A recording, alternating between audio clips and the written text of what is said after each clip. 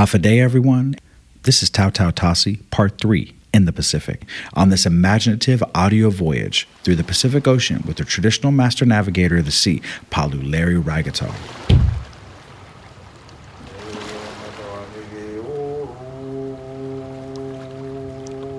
And if you're new here, start back at Part 1, on the beach, where our fictional sockman, Canoe, was ready to brave the Pacific Ocean when Palu Larry performed an old Micronesian chant, the one you hear now.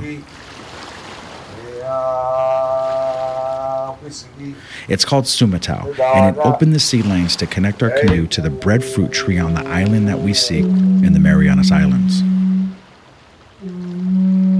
In Taotao Tåsi Part 2, in the lagoon, our family and friends all gather to help push our canoe into the lagoon, to get beyond the reef.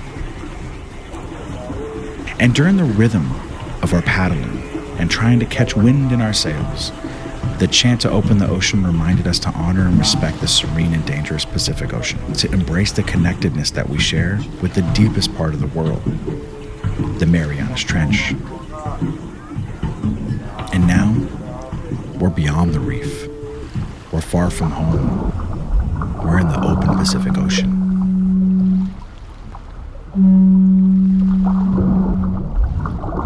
And the only thing visible was the horizon, all around us. The skies are pretty light blue, almost white, and the air, so fresh, so crisp. It's wait. You know this is make-believe, right? This is a make-believe voyage. I mean, Palu Larry is real, 100% real, and so are his teachings. But I'm recording this story from the comforts of my home in Alameda, California. I think it's important to make that clear. So let's get back to this imaginative voyage, yeah?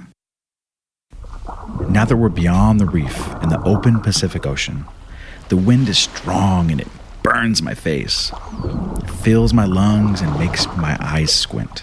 I'm like, thank goodness I got these sunglasses. I don't know how our ancestors did it without sunglasses, for real.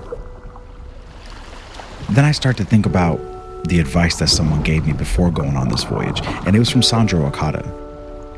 Do what Palu says. And so my job, what Palu told me to do, is to document this journey in hopes that it can inspire you to learn more about our traditions and maybe even join us on the next voyage. We're finally settled. Larry takes the opportunity now to introduce himself to us. He recognizes our faith in trusting his instinct and his directions to get us here. My name is Larry Raigato. I am an assistant professor at the University of Guam. Come from the island of Lamatrek in Micronesia, and a po-navigator under the traditional navigation school of Korea.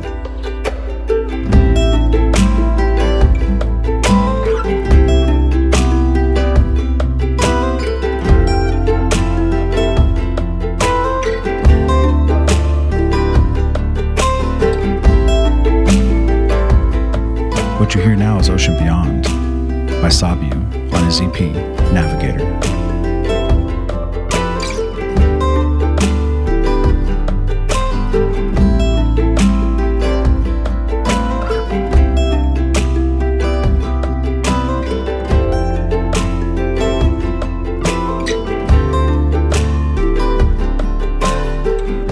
Taotao, people of the land, Taotao Tåsi, people of the ocean, but I think before we became the people of the land, we were people of the ocean. I am a Wurrian, so I come from the Wurrian school of navigation, which is Carolinian. But I also know, like Manafort and Lulap, those schools existed long before us, and they come from you. I don't know whether there's still any of those in the Marianas. Perhaps maybe, perhaps not. But the important thing was that their knowledge, we learn it. As the guardians of this earned and very ancient knowledge, I want to recognize how hard this must be for POW navigators. I can't even begin to imagine the constant battle one might have with what they can share, what they can't share, and the scrutiny one might receive by proactively sharing their culture and hope for it to continue. Because it comes with the risk of that same culture that you're trying to protect and honor and continue may be abused by other people who take advantage of the things that we hold so incredibly sacred. Hashtag indigenous sovereignty.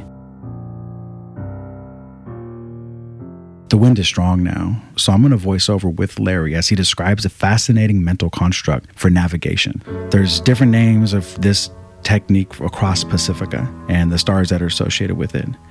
As navigators are trained to identify the stars from the place where they come out of the ocean and the place where they go right back into the ocean. They name 32 points around every island and use it as a system of reference for organizing directional and information to recall the location, the nearest island, or the next point. It's every island. You could be on Guam. You have 32. You go up to Rota. You have 32. You go up to Tinian. You have another 32. Saipan, another 32. Of course, there are going to be crossings. You go down to my island of Lamatrek, you have 32. And some of them link me back to Guam and Tinian and Rota and Saipan. I mean, I can give you the 32 different points of the Marianas. Guam, for example, has 32 waypoints around it. It includes the Marshall Islands, it includes Ponape, it includes some birds to the south of the island in Malesu. It includes some reef. It includes another reef.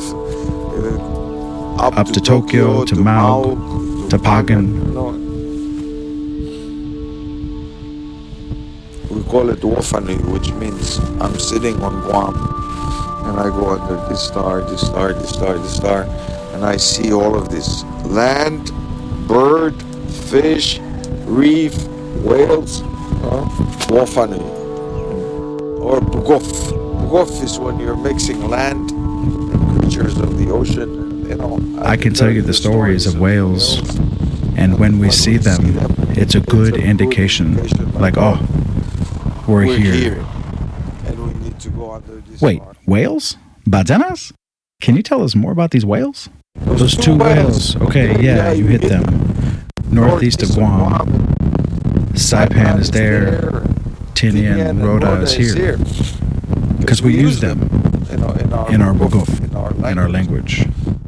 The two whales that are in the chant of Onap, Borsa and Warsa. In English, Borsa and Warsa whales are referred to as humpback whales. Peculiar behavior of the whales was that they would have a tendency to come right up under the outrigger float and just play with it as if they're pushing it up and lowering it down to have the outrigger float right on their backs. And these were Borsa and Warsa whales. I really admired the humility of Palu Larry. He made sure to pay his respects to those who come before him multiple times throughout this interview. But I know that it couldn't have been possible for that Boguf of Guam to be passed on to my ancestors had it not been somebody from Guam of that great generation of navigators who went and identified all 32 points around their island. And they passed that knowledge down and shared with each other. But it had to be by exchange. It had to be by exchange. It had to be by exchange. In the deep West Pacific Ocean, it had to be by exchange.